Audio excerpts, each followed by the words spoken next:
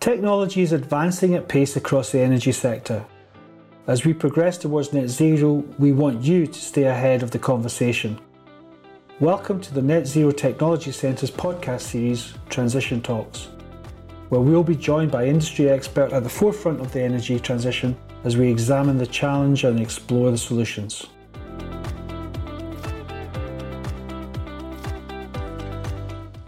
So, Paul, welcome to the podcast. It's great to have you on. It's great to be here. Thank you very much for inviting me. Absolutely, and it's timely. It's timely because we know that you're talking a lot about the new report that you've just produced, Making the Switch, which is a fantastic document. I've read it. I have some questions, but it really does give sort of a robust call to arms in terms of what needs to be done to ensure a just transition when it comes to people and skills and jobs and so on. So great to have you on to talk about that. But first of all, let me ask you a very general question, because you're a professor at the Robert Gordon University. You work in the Energy Transition Institute. So you know the university really well. You know its place in the local economy really well. I'm interested to hear what you think. How do universities actually enable a just transition to happen, the energy transition? What do you think their role is? Yeah, I mean, if you look at the kind of leading economies in the world, what's going to make a difference is having a super duper highly skilled workforce. And of course, universities, colleges are absolutely critical. This is kind of the future feedstock for industry, for government, and for the third sector. So it's absolutely key. So Robert Gordon University, one of the leading energy universities in the UK, but also around in the world, what we feel is absolutely our role is just not actually providing the programs and the courses, but also the research, the thought leadership, and kind of helping people to start up their own businesses so they're actually ready for the energy transition. So for us, we believe making people ready for what is probably going to be one of the defining moments in the future of this globe around how do we deal with the climate emergency, and having our students ready to do that is going to be key. They are going to be the professionals, the leaders of the future, and then to have them ready, educated to the level they need to be to make a difference is going to be critical. Super. That really brings us to the point where Making the Switch comes onto the scene, because I like a little bit of background to this report. It's just been launched and there's a lot of talk about it in the media, but it's building on a previous piece of work that you've done as well. So if you could just take us through the origin story and then where we are now today with the new report. Yeah, we get more and more of these questions around, we see the energy transition, we see all the responses. What actually is going to happen? How do we make that a story which is actually clear for the people who work in the industry? So over the last couple of years, we said this, what we're going to do is going to make it really transparent. What is going to be required in terms of the number of jobs, the type of skills, and how the workforce need to transfer from one sector to the other sector. So last year, we actually did it for the UK and published a report around the UK workforce opportunities and transferabilities, the number of jobs and the changes required. We're now particularly focused on the northeast of Scotland, which is actually one of the largest clusters in the country. So it's a microcosm of the industry, but it's actually talking about what is the future of the industry. So we spent the last 6 months working on it, launched it in the middle of May, and kind of really focusing around how does the northeast of Scotland get ready for what is an enormous opportunity associated with energy transition, but also guide the workforce to how do they prepare for that to make sure they are well positioned, got the skills, and are ready to kind of make this a success story. Yeah, what I learned from the report was a ton of things, but one of the things that really struck me is 160,000 workers in the UK in the oil and gas sector, direct and indirect. Is that right? Correct. And roughly about 30% of those 160 are here in the northeast of Scotland, roughly about 28%, I think it is, in the report. So that really is around about 45,000 jobs, direct and indirect, here in the northeast of Scotland. So big impact if we had to turn the lights off and just flick the switch and say, let's not produce oil and gas anymore. And obviously that leads us on to how do we transition those jobs into a new energy economy? So that's really what you're trying to talk about in the report, isn't it? Yeah, no, absolutely. And the reason why I'm making the switch is so timely, because this conversation is so live around the energy security, the affordability question, the climate emergency, and again, the whole economic complexity we're currently dealing with. So this is giving the workforce in the northeast of Scotland a kind of a direction of travel, what needs to be done. But it's just not the 45,000 jobs. So 1 in 5 in the region we see work and support the oil and gas industry, but actually the other people induce jobs as well. So if you think about the people who work in the hotels, the taxi drivers, people in the shops, it's actually roughly 1 in 3 jobs in the northeast of Scotland, which is kind of dependent on the oil and gas industry and the energy industry. So this is a hugely important industry to keep the economy going, both for jobs and value.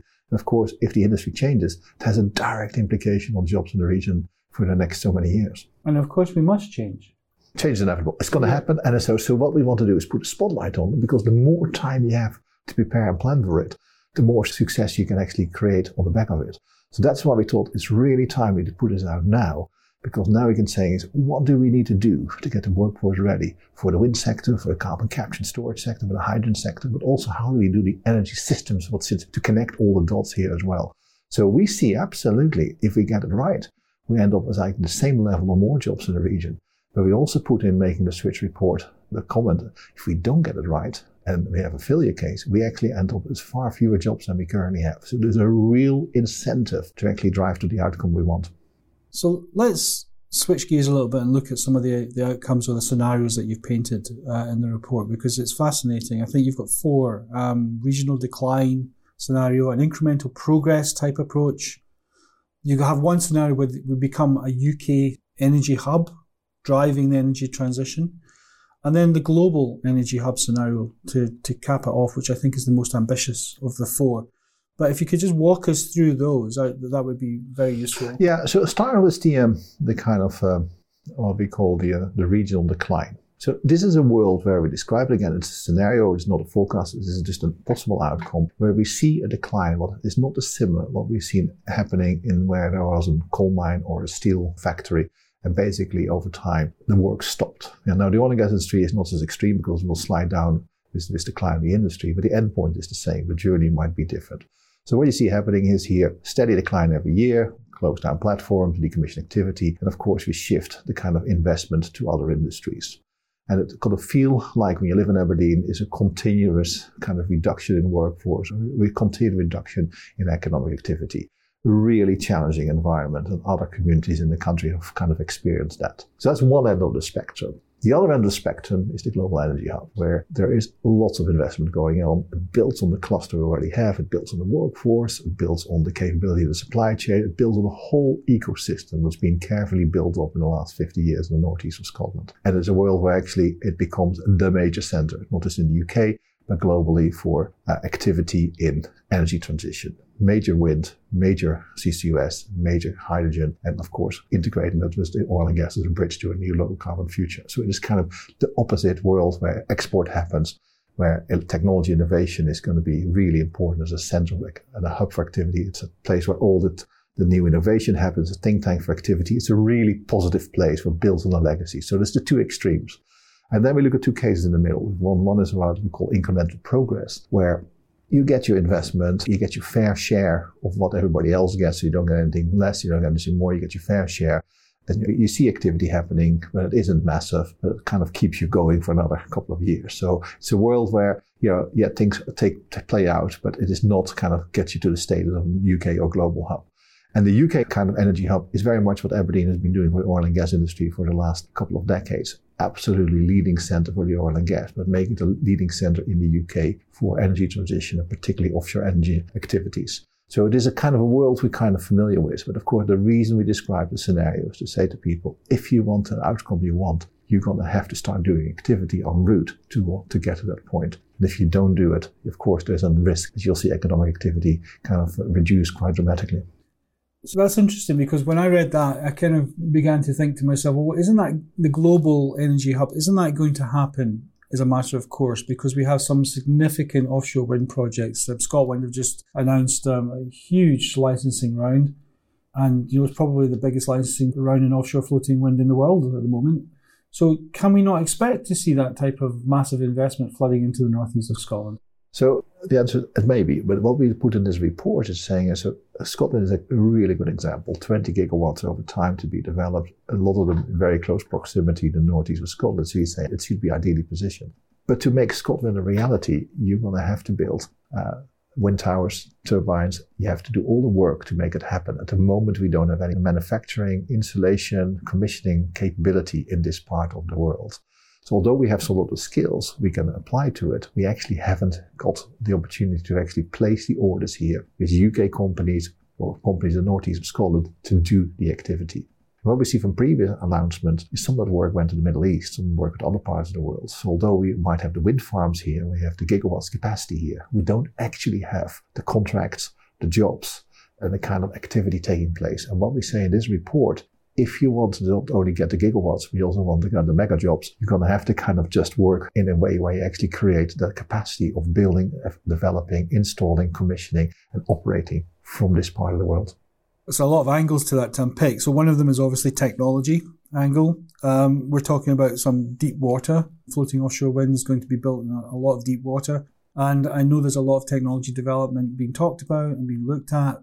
We don't have the right solutions right now. So isn't that an opportunity for us here in the Northeast to actually capture the innovation side of the puzzle? If you want to innovate for floating offshore wind, maybe this is the place to come, because we have the skill sets and experience on the offshore operations and build experience, for example. So I think the answer is yes, but it is not one or the other. I think we need to play in the whole spectrum, because then we need to be in the kind of designing, developing, manufacturing, installing, decommissioning, technology and operating element. We need to be across all of that, not the similar we do for the oil and gas. I think technology is absolutely key. What we're doing here is just incredible. To get to the targets outlined by the UK government, to go from 11 gigawatts installed capacity now to 50 gigawatts by 2030, we need to install 400 wind turbines every year, 1.1, 1.2 every day of the year for 8 years. It's an incredible activity we need to do. We haven't got an industry set up to do so. So it is actually the whole range of activity. Now, I think technology is going to be hugely important. But after we have the technology, we're going to need to do something with it. It's either using it very quickly in the kind of activity we have to install it or export it. So this part of the equation is not the only part. Okay. One of the things that struck me when I read the report as well is that there is an analogy maybe we can think of in how the oil and gas industry developed in this part of the world as well, because when oil and gas was first discovered off the northeast of Scotland, there was no infrastructure, there was no supply chain. So what do you think we can learn from that experience looking forward to building up, CCUS, offshore wind, hydrogen as an industry? What kind of lessons do you think we can learn? I think the oil and gas industry is a brilliant example of what is possible by some incredible people doing some incredible things and incredible vision. So I think we need to take all those kind of winning ingredients and apply them to that kind of new energy sector. But there's a difference. And the reason why we think it's a difference is at the moment, and particularly in the northeast of Scotland, a lot of the activity is around operating day-to-day oil and gas platforms, facilities. Actually, 2/3 of the workforce is focused on OPEX, 1/3 is focused on building new activity. When you shift to that new world of wind, hydrogen, CCUS, it is actually going to be almost a decade of building new activity. So we see a shift happening from an OPEX workforce to a far more CAPEX-focused workforce. This is people kind of building far more vocational skills, far more skilled trades. Actually, that's what was required. So we can build the legacy, but we also need to do differently and actually apply the latest thinking, latest technologies, latest work practices. Because again, what we've done in the oil and gas industry, to some extent, is very transferable, but it's a different market, different segment, doing different things with a different workforce. Interesting. One of the things that strikes me as well about the report is, I guess it fits very neatly in with some of the work we've been doing here at the Net Zero Technology Centre, because we've been exploring different scenarios as to how the industry could develop from a technology perspective. And our vision is very much one of an integrated energy setup eventually, when we see wind and CCS and hydrogen and oil and gas working systemically, really, to produce the energy that we need in the products that we need to have a functioning society. So that leads me on to another question. I guess, do you think, you mentioned the rate of build that needs to happen for offshore floating wind. Do you think that could happen without the oil and gas expertise in sector? The answer, it depends. It depends where you build it. So if we're saying is we want to have this real activity happening and we put all our contracts abroad, right? So the only thing we really need here is install it, connect it, so commission it and operate it. You can do an awful lot by just placing clever contracts and doing a lot of stuff. You can limit it by the supply chain capability. If the choice is you want to do a lot of activity here, you absolutely need the capability from the oil and gas sector. So because again, there are companies already who are very good at installing cables and or pipelines. It's already happening. Installing footings for platforms or footings for wind farms, not dissimilar. There's a lot of capability here. It depends how we want to develop it. Now, we believe, and the report is very clear, that we should actually have a high UK local content requirement. And therefore, we need to make sure we leverage the capability of what already exists. But this is a choice. If we want the jobs in this country, we want the taxes in this country, we want the capability, supply chain companies in the country, we have the UK local content. And I think we need to have all capability in the industry. And I think the oil and gas industry is a key contributor. We need project management expertise. We need their balance sheets. We need the supply chains. We need all of that. And we need the funding from it. So I think we need to find a winning outcome for everybody. We need to use all the capability that exists in the UK to get there. So that brings me on to the whole question about investment, because your report clearly argues for increased investment to make, if we want to achieve the global energy hub, for example, to make that a reality. And I'm getting the sense that investment could come from government, obviously, but it should also be coming from industry, shouldn't it? I mean, we should expect to see these as business opportunities that large corporates, take up. And obviously BP and Shell and Total and others have done so in terms of ScotWind. But what other investments do you think are needed from the installed base we have in oil and gas to make this energy transition happen? Yeah. So again, this is totally different than anything else. So the government set out some really ambitious targets. So 50 gigawatts of offshore wind as an example in the most recent British energy security strategy. Really big number. Now this is the opportunity to saying as for industry, how are we going to get there? So they do the what, now it's a question how are we going to get there and how we do it. What we argue in this report, if we want to deliver these targets, the money is going to be spent. It's either going to be spent in the UK or it's going to be spent overseas. It's going to be spent somewhere because you need to do the investment that drives activity and again, that drives the jobs. What we're putting forward in the report is actually saying is we already have an incredible cluster of capability in the northeast of Scotland. Use that cluster to actually develop that kind of industry. Spend the money in this region because otherwise you're going to have to rebuild the cluster somewhere else. So we're saying is the money is going to be spent. Focus the money where the capability is. Capability is in the northeast of Scotland. For goodness gracious, let's use it because we might get a faster, we might get a better, we might get it a more efficient way. So actually, it is not new money. The money is going to be spent. The money is already kind of identified by companies in terms of real activities. But yeah, what we now need to do is turn the kind of ScotWind licenses, all the ambitions, into real action, into real commitment, into real contracts, and therefore into real activity. And I think in the ScotWind licensing program, there is a commitment to, I think, at least 50% local content, right?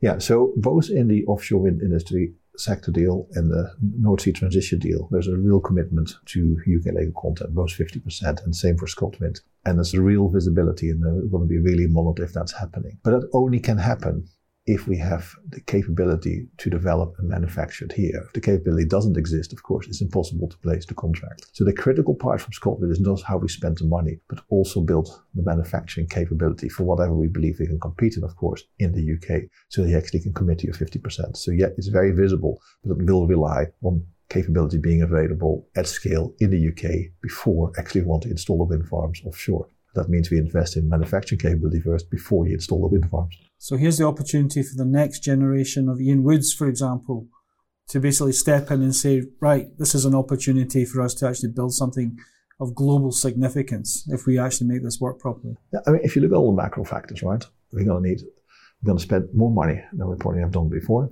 We're going to spend it in a very concentrated period. We're going to need more capability and we need a bigger workforce to do it. I mean, all things pointing up, we need to do more, right? So this is going to create some superb opportunities for entrepreneurial organizations, entrepreneurial companies, new technology providers to actually play in this game.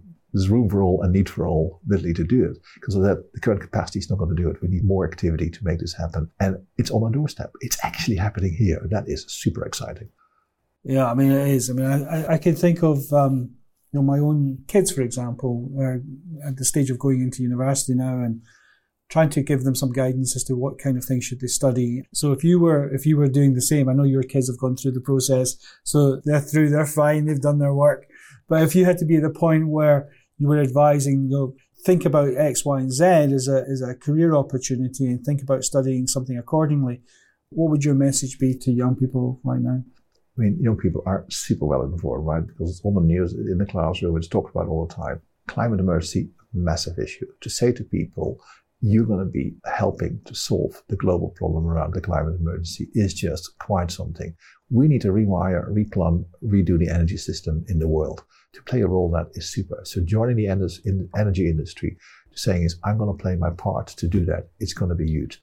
There's going to be jobs, going to be huge opportunities, an enormous amount of money going to be spent. So for people to saying is, I'm going to play a role and be a catalyst to make it happen, is something quite special. So would I recommend that people go in the industry? Oh yes. And, I have the passion for the industry, and hopefully can we share some of that passion. But when we see people coming in the industry, they want to make a difference. They want to get a better world, and they actually can see that this is a way to join the energy industry to do so. And we still need oil and gas workers, right? We still need that capability to enable this transition to happen. So recently, the chief of the UN, Antonio Guterres, has made a statement asking young people not to join the oil and gas industry. How would you respond to that? So we need energy, right? And again, in the future we will have all net zero energy, but we will also need oil and gas as a bridge to that new kind of lower carbon world. So what we need is to have an energy workforce, and that is across the whole spectrum of energy. So for me, it is absolutely key. What people are saying is actually we produce the cleanest, the greenest, the best way of doing oil and gas at the moment. So we can actually reduce emissions from existing operations. Many countries around the world actually using kind of old technology, 1970s, 1980s technology. We can actually kind of decarbonize quite quickly the oil and gas industry by using new technologies. But actually that skill is completely transferable to the renewable industry. So I actually think the message for me is, there's a massive need for people in the energy industry. People need to focus on energy careers. But oil and gas is going to be absolutely part of it. It's an energy transition. And the two words say it. It's energy and transition. It's not going to happen overnight. Therefore, we need to make sure we are providing the energy the world needs, but do it in a far more responsible, environmentally sensitive way. And that chimes with our experience here at the Net Zero Technology Centre as well, because we have tons of young, enthusiastic engineers being seconded to us to work on problems like emissions reduction and finding technologies to help monitor, identify, monitor, and minimize and eliminate methane, for example, methane leaks.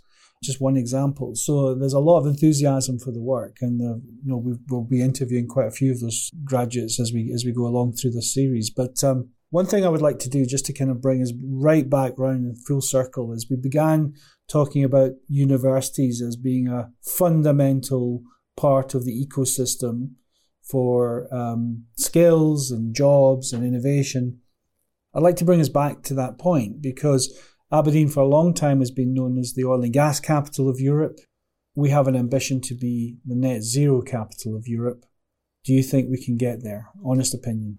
So the answer is yes, I do. But it is not going to be an easy journey. We're going to have to do an awful lot of things to get to that outcome. One thing we identified in making the Switch report is we put a kind of a pathway in what do you need to do as a region to get there. And it is quite clear. If you want to capture the business associated with wind, you have to do a certain amount of investment activity. Otherwise, you won't get there. If you want to do your hydrogen and carbon capture and storage, you're going to have to make investments, including in the both green and blue hydrogen activities to get there. And that has to happen. You can be really visible around what needs to be done. So is it possible to be a global hub? Yes, but there's a lot of competition. But we have a starting point which is almost second to none.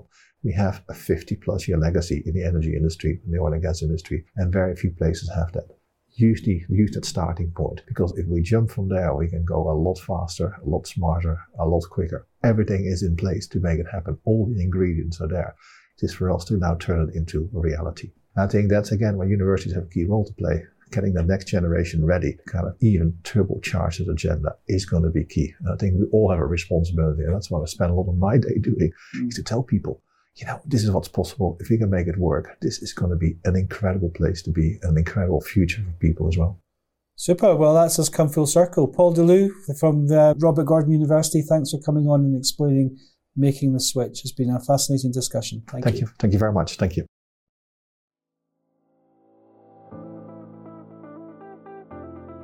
Thanks for listening to Transition Talks. You can listen to all podcasts at netzerotc.com/podcasts, or you can subscribe to gain instant access to all the new episodes before they drop. See you next time.